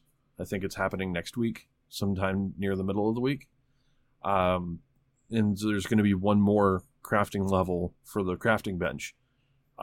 So I am stocking up on all of my crafting materials, and I am maxed out on everything right now for my crafting materials. I'm only using the crafting materials to recalibrate things for Right. for the set that I'm building. But once I recalibrate something, I go out and do a couple missions, and I fill up real quick. But I won't be there nearly as early as you will be. But I mean, I'm looking forward to to World Tier 5, because that's going to increase the total gear score item level to 500. It's going to make all of my fucking gear and recalibrations that I've currently made obsolete, but what I'm making right now is proof of concept builds. If I can make a talent build that works well at this level, then I can find gear at the new cap that has the same talents and same stats or similar stats, and it's just going to be that much better. I mean, I could consider the difference in armor value. What's your? Right. Do you remember your armor value? Not off the It's top like of my head. It's 20 or 30 or 40,000 around that time. Somewhere around 45 to 50. Okay, but you're only like 2 world tiers back, and I'm at 220. So I'm looking at just the one stat. What was it? The fucking rhino? It just slipped my brain. The unstoppable perk that scales off of 10,000 per percentage weapon per 10,000 armor. That's only going to get better as the world tiers progress, to the point where I could have like 300,000 armor, and that would be doing 60% damage. That's insane. That's going to scale really well as the world tiers progress. Yeah. So I'm building something around that, because it's only going to get better. Whereas the weapon, the Berserk is based off of your total percentage. Like if 5% of your armor goes down, you get 5% damage. That's not going to scale with the total amount of armor that I get. So I'm looking at things that I can future-proof for future builds as proofs of concept. So with that, we've got a fairly news-heavy piece after this, at least a few stories. Do you want to take a quick break? Yeah, let's go ahead and take a break, and we'll be right back. All right.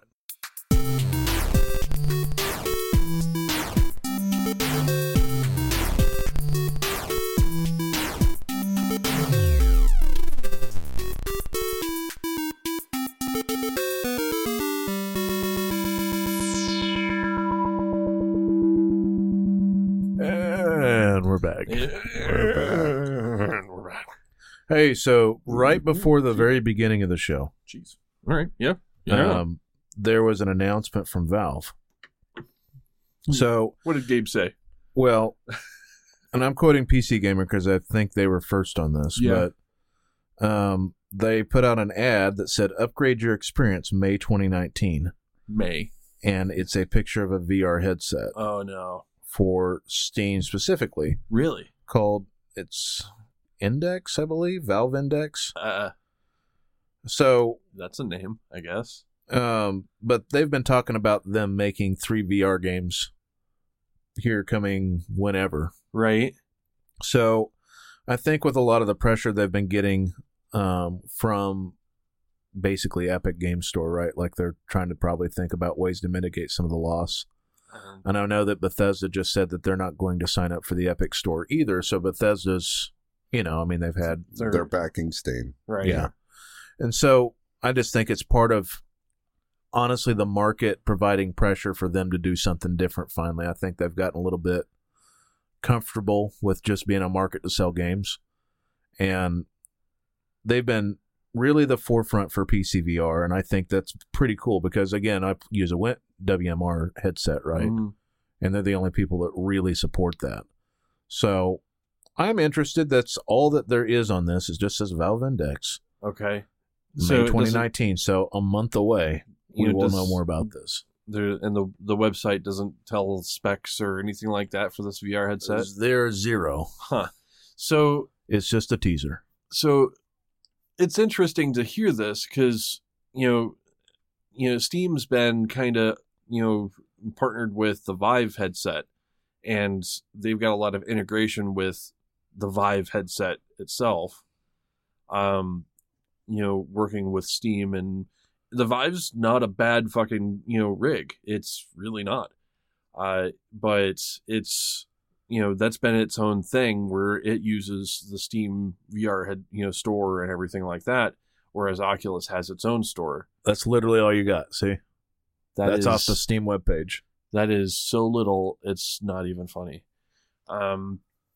It looks like it's the bottom of a headset. Yeah. See, that's the nose piece right there. Yeah, I don't know. I mean, I know that they've got enough behind. They've got enough behind as far as like the software, running VR games and stuff like that. But I've never been blown away by anything that is a Steam hardware piece. Like, the only thing that that came out that was halfway decent was the Steam Link, and I didn't have a use for it. So, right. The controller was lackluster, and, pretty much anything else, it's just been the controller and the Steam Link, really. But, yeah, the controller's been lackluster. If they do a VR headset, I'm questioning their expertise as to building a quality headset. I'd much more, I'd back a new Oculus or a new Rift before I back a relatively unknown VR system. Specifically, now if they teased it but they didn't give any specs, this would be the fucking time to get people in the specs, especially considering they're looking at releasing it here in a couple months. Not even a couple. I mean, a month and a half. Yeah, where it is the 29th. Yeah. So it's just it's one of those things though. Like, I will say I'm a Gaben fanboy, and I am anticipating to see what they do with it, and what their price point is, and how they're doing their tracking and all those other things, right? Oh. And I think something that natively supports the platform doesn't matter. I mean, I have not had any problems whatsoever with my Oculus running, Steam games. Steam games, right? Right. You've had some sensor issues and buying additional hardware to get it work and a lot of other things. So that's, for me, I looked at that as the price for actually getting into VR on the first gen or the early generations of VR. I know that VR is getting away from having the base stations, or at least having a better tracking system, whereas Oculus is not the most optimal tracking system in the world. Right. They're trying a lot of new things with the inside-out version of tracking, like the Windows mixed reality headsets and the newer, more portable Oculus systems. It's just where I'm at. Yes, I had to buy 2 extra fucking base stations for mine, but somebody decided to take all the color out so you could see the image better. It looks like the bottom of a headset, just like you said. Yeah. Let me see it again. That looks like the bottom of an Oculus headset. Right. Yeah, this is a site. This is a what site is this? This is The Verge. Yeah. Whatever the case may be, like, they're speculating it might be inside out tracking, so we'll see what happens. Yeah, it looks like the bottom side of an Oculus headset. It just has an extra button on it. So whatever the case may be, I think with us being VR enthusiasts, we'll keep an eye on it and tell you guys what we think. I don't know that I'll be in a position to pick one up right away, but maybe when I upgrade from my WMR after I've seen this thing in action and seen reviews. Well, having already kind of sunk into the Oculus as far as I have, it's going to, my next VR upgrade is going to require a lot more games and usages for VR for me to actually upgrade my hardware. I'm kind of in the same boat, and I'm satisfied with the experience I currently have. Yeah. So, with that, there's some other bits of news. Jason, do you got something? There are. So, last week, while we weren't recording, Google made an announcement. Oh, yeah. Oh, yeah. Oh, yeah. I heard about this one. So, they revealed at GDC in San Francisco that they will be launching Google Stadia, Oh, boy. a gaming streaming service. That name, though. I know. Stadia. This will reportedly these machines are going to be running at 10.7 teraflops of processing power. There's not a whole lot of processing and power to provide 4K and 60 frames per second. Yeah, and that's just for driving the video to your television. Yeah.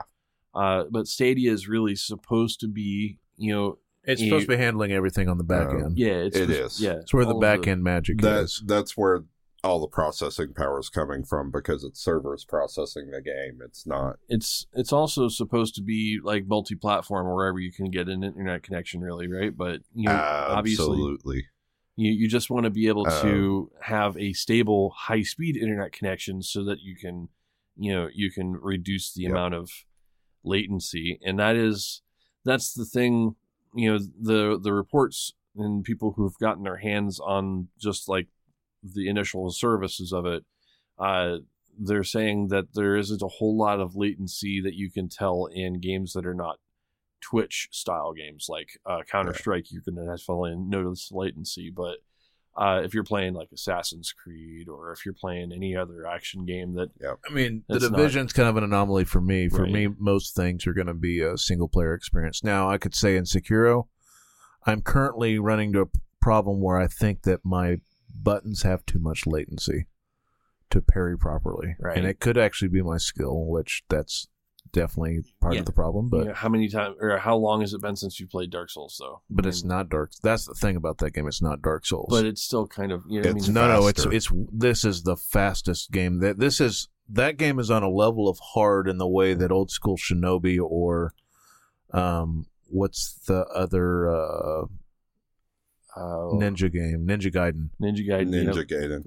Yeah, Like Ninja Gaiden 2 is a bitch. Black. Yeah, what was the one that was on Xbox original? Ninja Gaiden Black. Yeah, that game was a frustration fest when I played it a long time ago, and I never even completed that game. I didn't complete it either. I got 2/3 of the way through that game. Pissed me off. I rented that game for free because I worked at a place that could rent games, and I took it back the next day. I said, I'm not going to break my controller over this.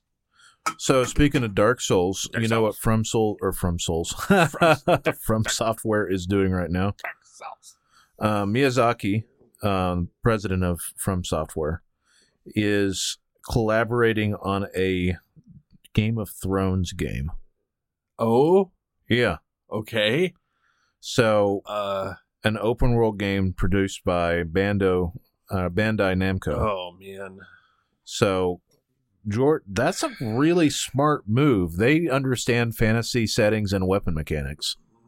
True, but Bandai Namco is not... Is who's done the whole Soul series. It's the best thing I've ever done. And it really is the only thing that they've really done well. in a recent experience, yes, but they haven't had a bad Souls game. What would that game really be? Would I don't it be know. just a Dark Souls, or would it be like a Game of Thrones skin to a Dark Souls game? I mean, really, honestly, do you have? They have precision weapon mechanics down to a fine art, and I think that's fine. But I'm looking at you Game just of really Thrones. you just really haven't played enough Souls to understand. Like honestly, Dark Souls 1 is not impenetrable at all. It is hard for about an hour or two, and then it gets a little bit hard when you hit the bosses, and after a while, you just get used to the mechanics. Okay, well, I can never get used to the mechanics. So, it's just I'm worried that it's not going to be approachable to me. You know, like a Game That's of fine. Thrones That's game. fine. That's fine. But I can tell you that from the millions of Souls players out there, if anybody was going to do a medieval game, they would be the very first studio that I would pick. There's no other game out there that does medieval combat as good as the Soul series by a country mile.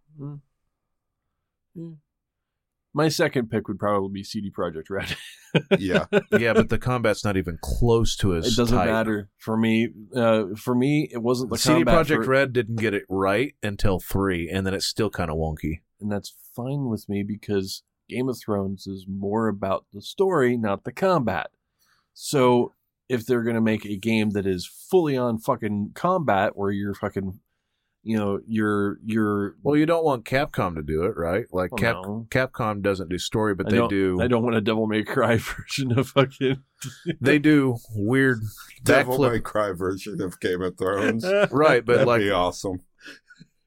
I really, Jamie Lannister can do backflips like one after another. It's crazy. he has an emo With haircut, one hand. Yeah, with one hand, and he's constantly wearing a vest. right?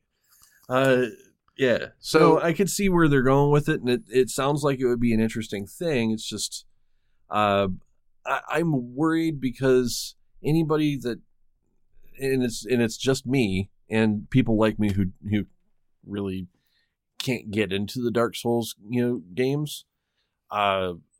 Seeing an IP like that going to those people is kind of disheartening for me, because I'm like, yeah, I would love to play a fucking, Game of Thrones game, a decent combat, focused Game of Thrones game. But if it's plays anything like Dark Souls, or if it is at the same level of difficulty, I'm gonna be frustrated with it, and I don't want to be frustrated when I'm playing games.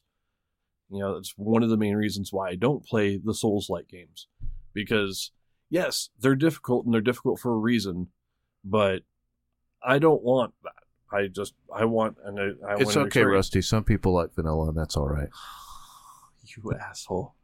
You are a fucking grade A fucking choice fucking USDA stamped asshole. And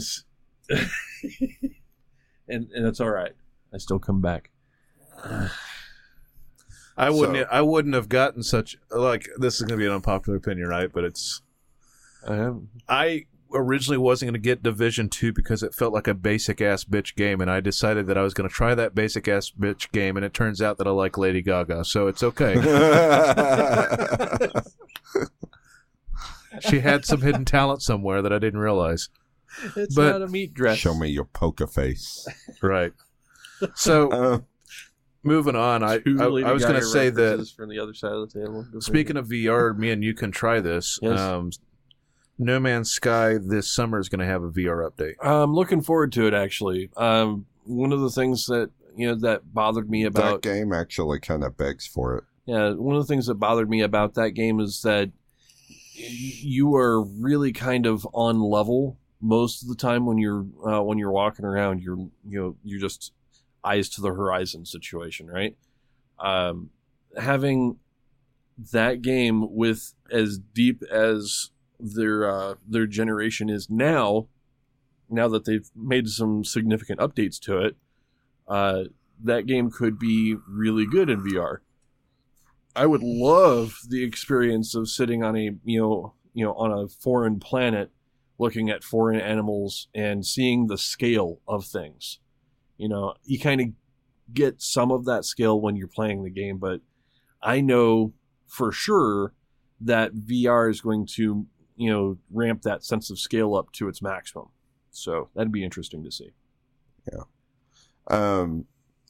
Also happened recently at GDC was the Game Developers Choice Award ceremony, Yeah. right? So basically developers voting on games. God of War came away with the best game of the year. Of course. I mean, yeah. I mean, come on. It kind of was follows God of with War. it kind of follows with what most people's picks were for last year's game of the year. It's just what they accomplished with God of War was actually really goddamn good. I'm thinking about going back and playing a little bit more of it. I'd love to play that game again. Yeah, it's I don't even know who has it. You do. That's right. He still does. That's okay. I've got like 4 of your games on my, on the back burner. So I can give it back. It's no big deal. I won't be going to it anytime soon. What I'll probably end up doing, and I'll lead into this and we can talk about it, is Borderlands. Borderlands. Actually, go ahead. Before we get to that, I did want to mention other games that did win awards. Mm-hmm. Oh, yeah. Was best technology winner was Red Dead Redemption 2. Okay, I can see that. I can see it. But best VR AR game and audience award winner was Beat Saber. Of course it does. Of course it is.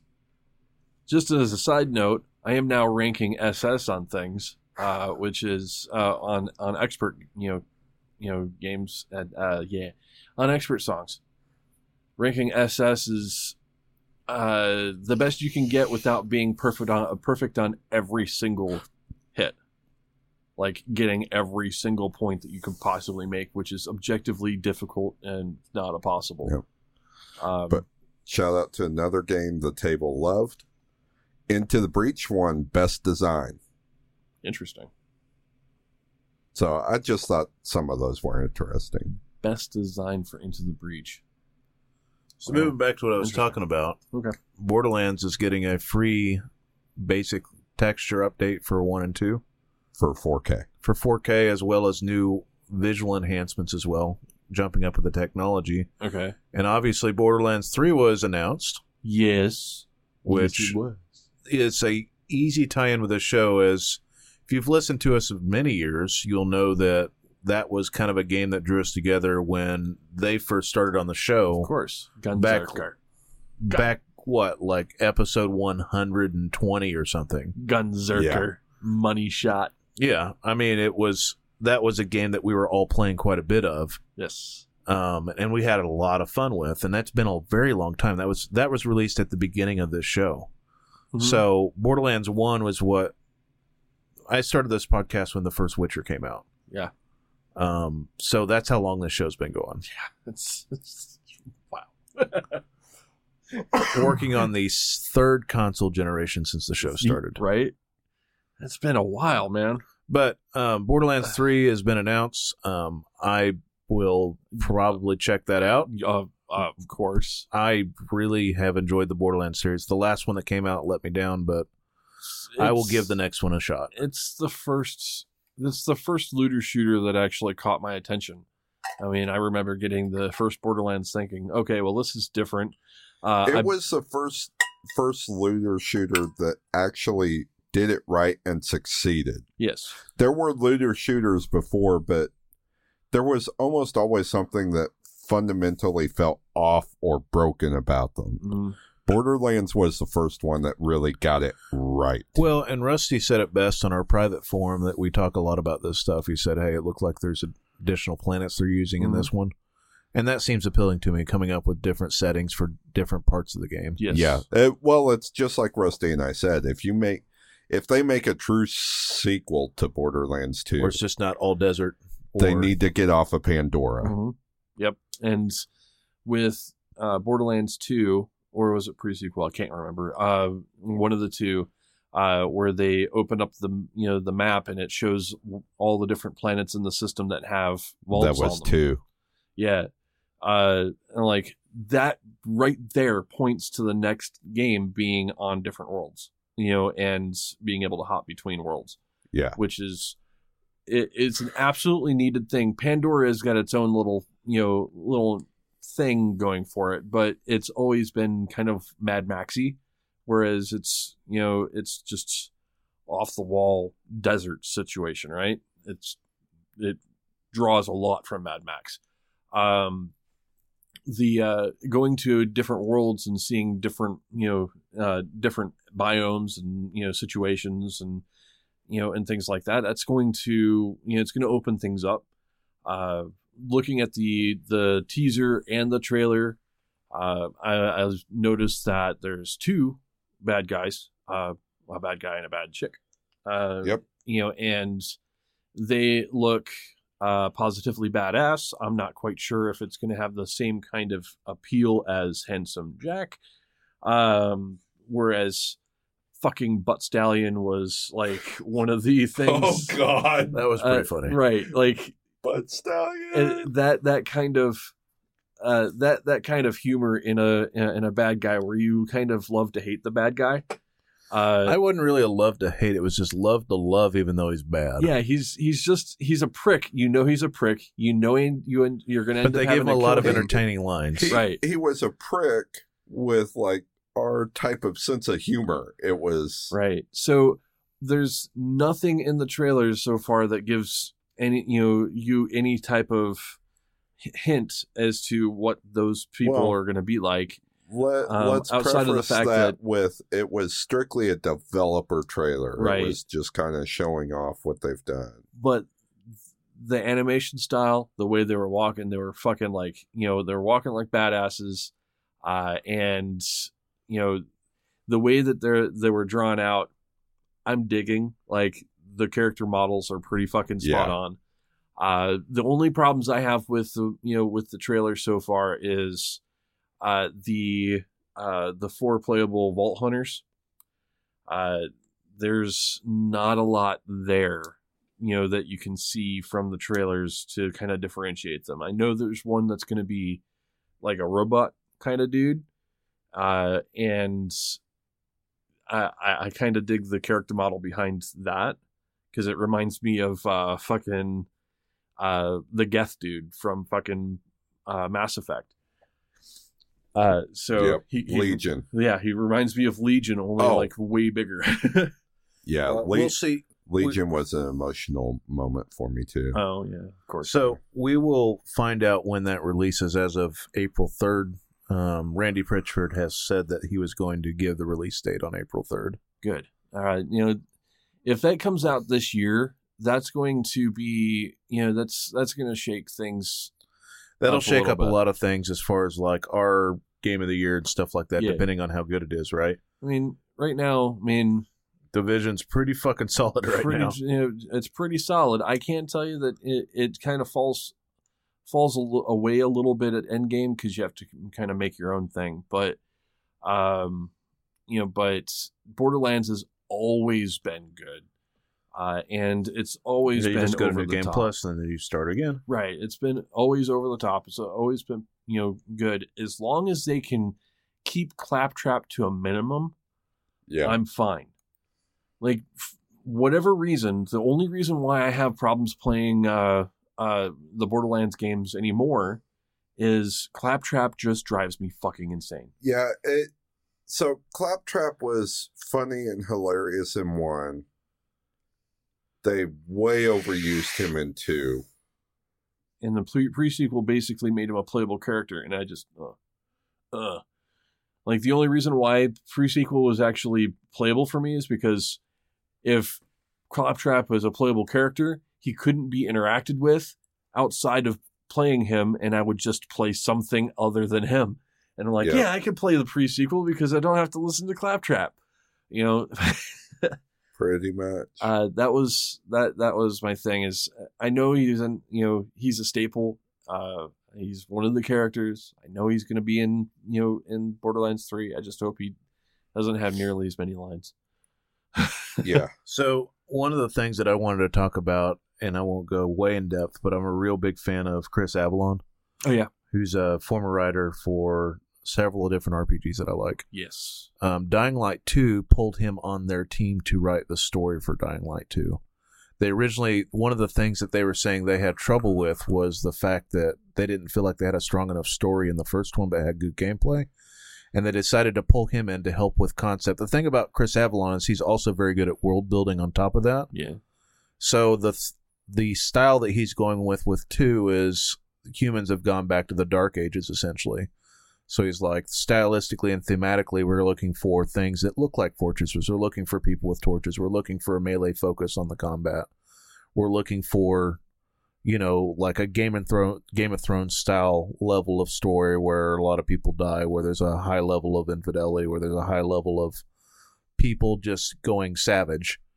And he's the creative force now behind Dying Light 2, which is insane in a good way.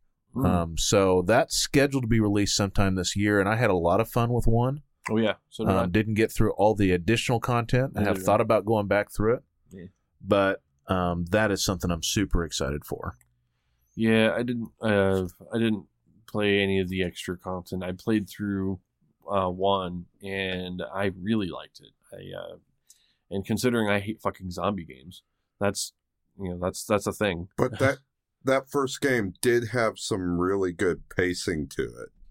It was really paced well. Yeah, well, the speed of the game was nice. The game made parkour a central piece of the game, and that. But didn't over exaggerate it as much as, say, Sunset Overdrive. Yeah, it's definitely understandable. And the reason why it made it believable because the people that went out from the settlements was just the runners. So yeah. They were all set up for parkour. So it works. I hope that they continue it. I do too. And having Avalon chops behind it, that story is going to be pretty good. Yeah. I'm hoping, at least. I don't know that I had a lot else. Jason, did you see anything else? Not really, no. Not that's really good. We'll probably have a fairly news-heavy episode next week. News-heavy episode next week with PAX completing. Yeah. All right, Jason, is there anything new coming out here soon? I was going to say Mortal Kombat comes out next month. We're going to get the release date for Borderlands next month. But I can't think of a lot else. What's that game on PS4 that's coming out next month? What's that game, man? What's that game? It had to have an impact, right? Right. Hang on. Jesus. Yeah, this is what happens when you get late at night and you're staring at a computer screen sitting around a set of microphones. Like, what was that thing? Days Gone. Days Gone. That's a thing. Days Gone is coming out next month, and then the more month zombie after, games. That's the reason why I didn't stick in my brain. And then the month after that, Rage 2 comes out. Yeah. So Mortal Kombat 11 comes out April 23rd. Days Gone on April 26th. Yep. That's pretty much it as far as big releases within the next month. So I'll be playing Division 2 for the next month. I'll be playing Sekiro and that as well. Yeah, I'm playing more. I'm picking up VR games as I can find them on sale. Because I pepper VR in between, playing the Division. I find I need to get up and move. Yeah.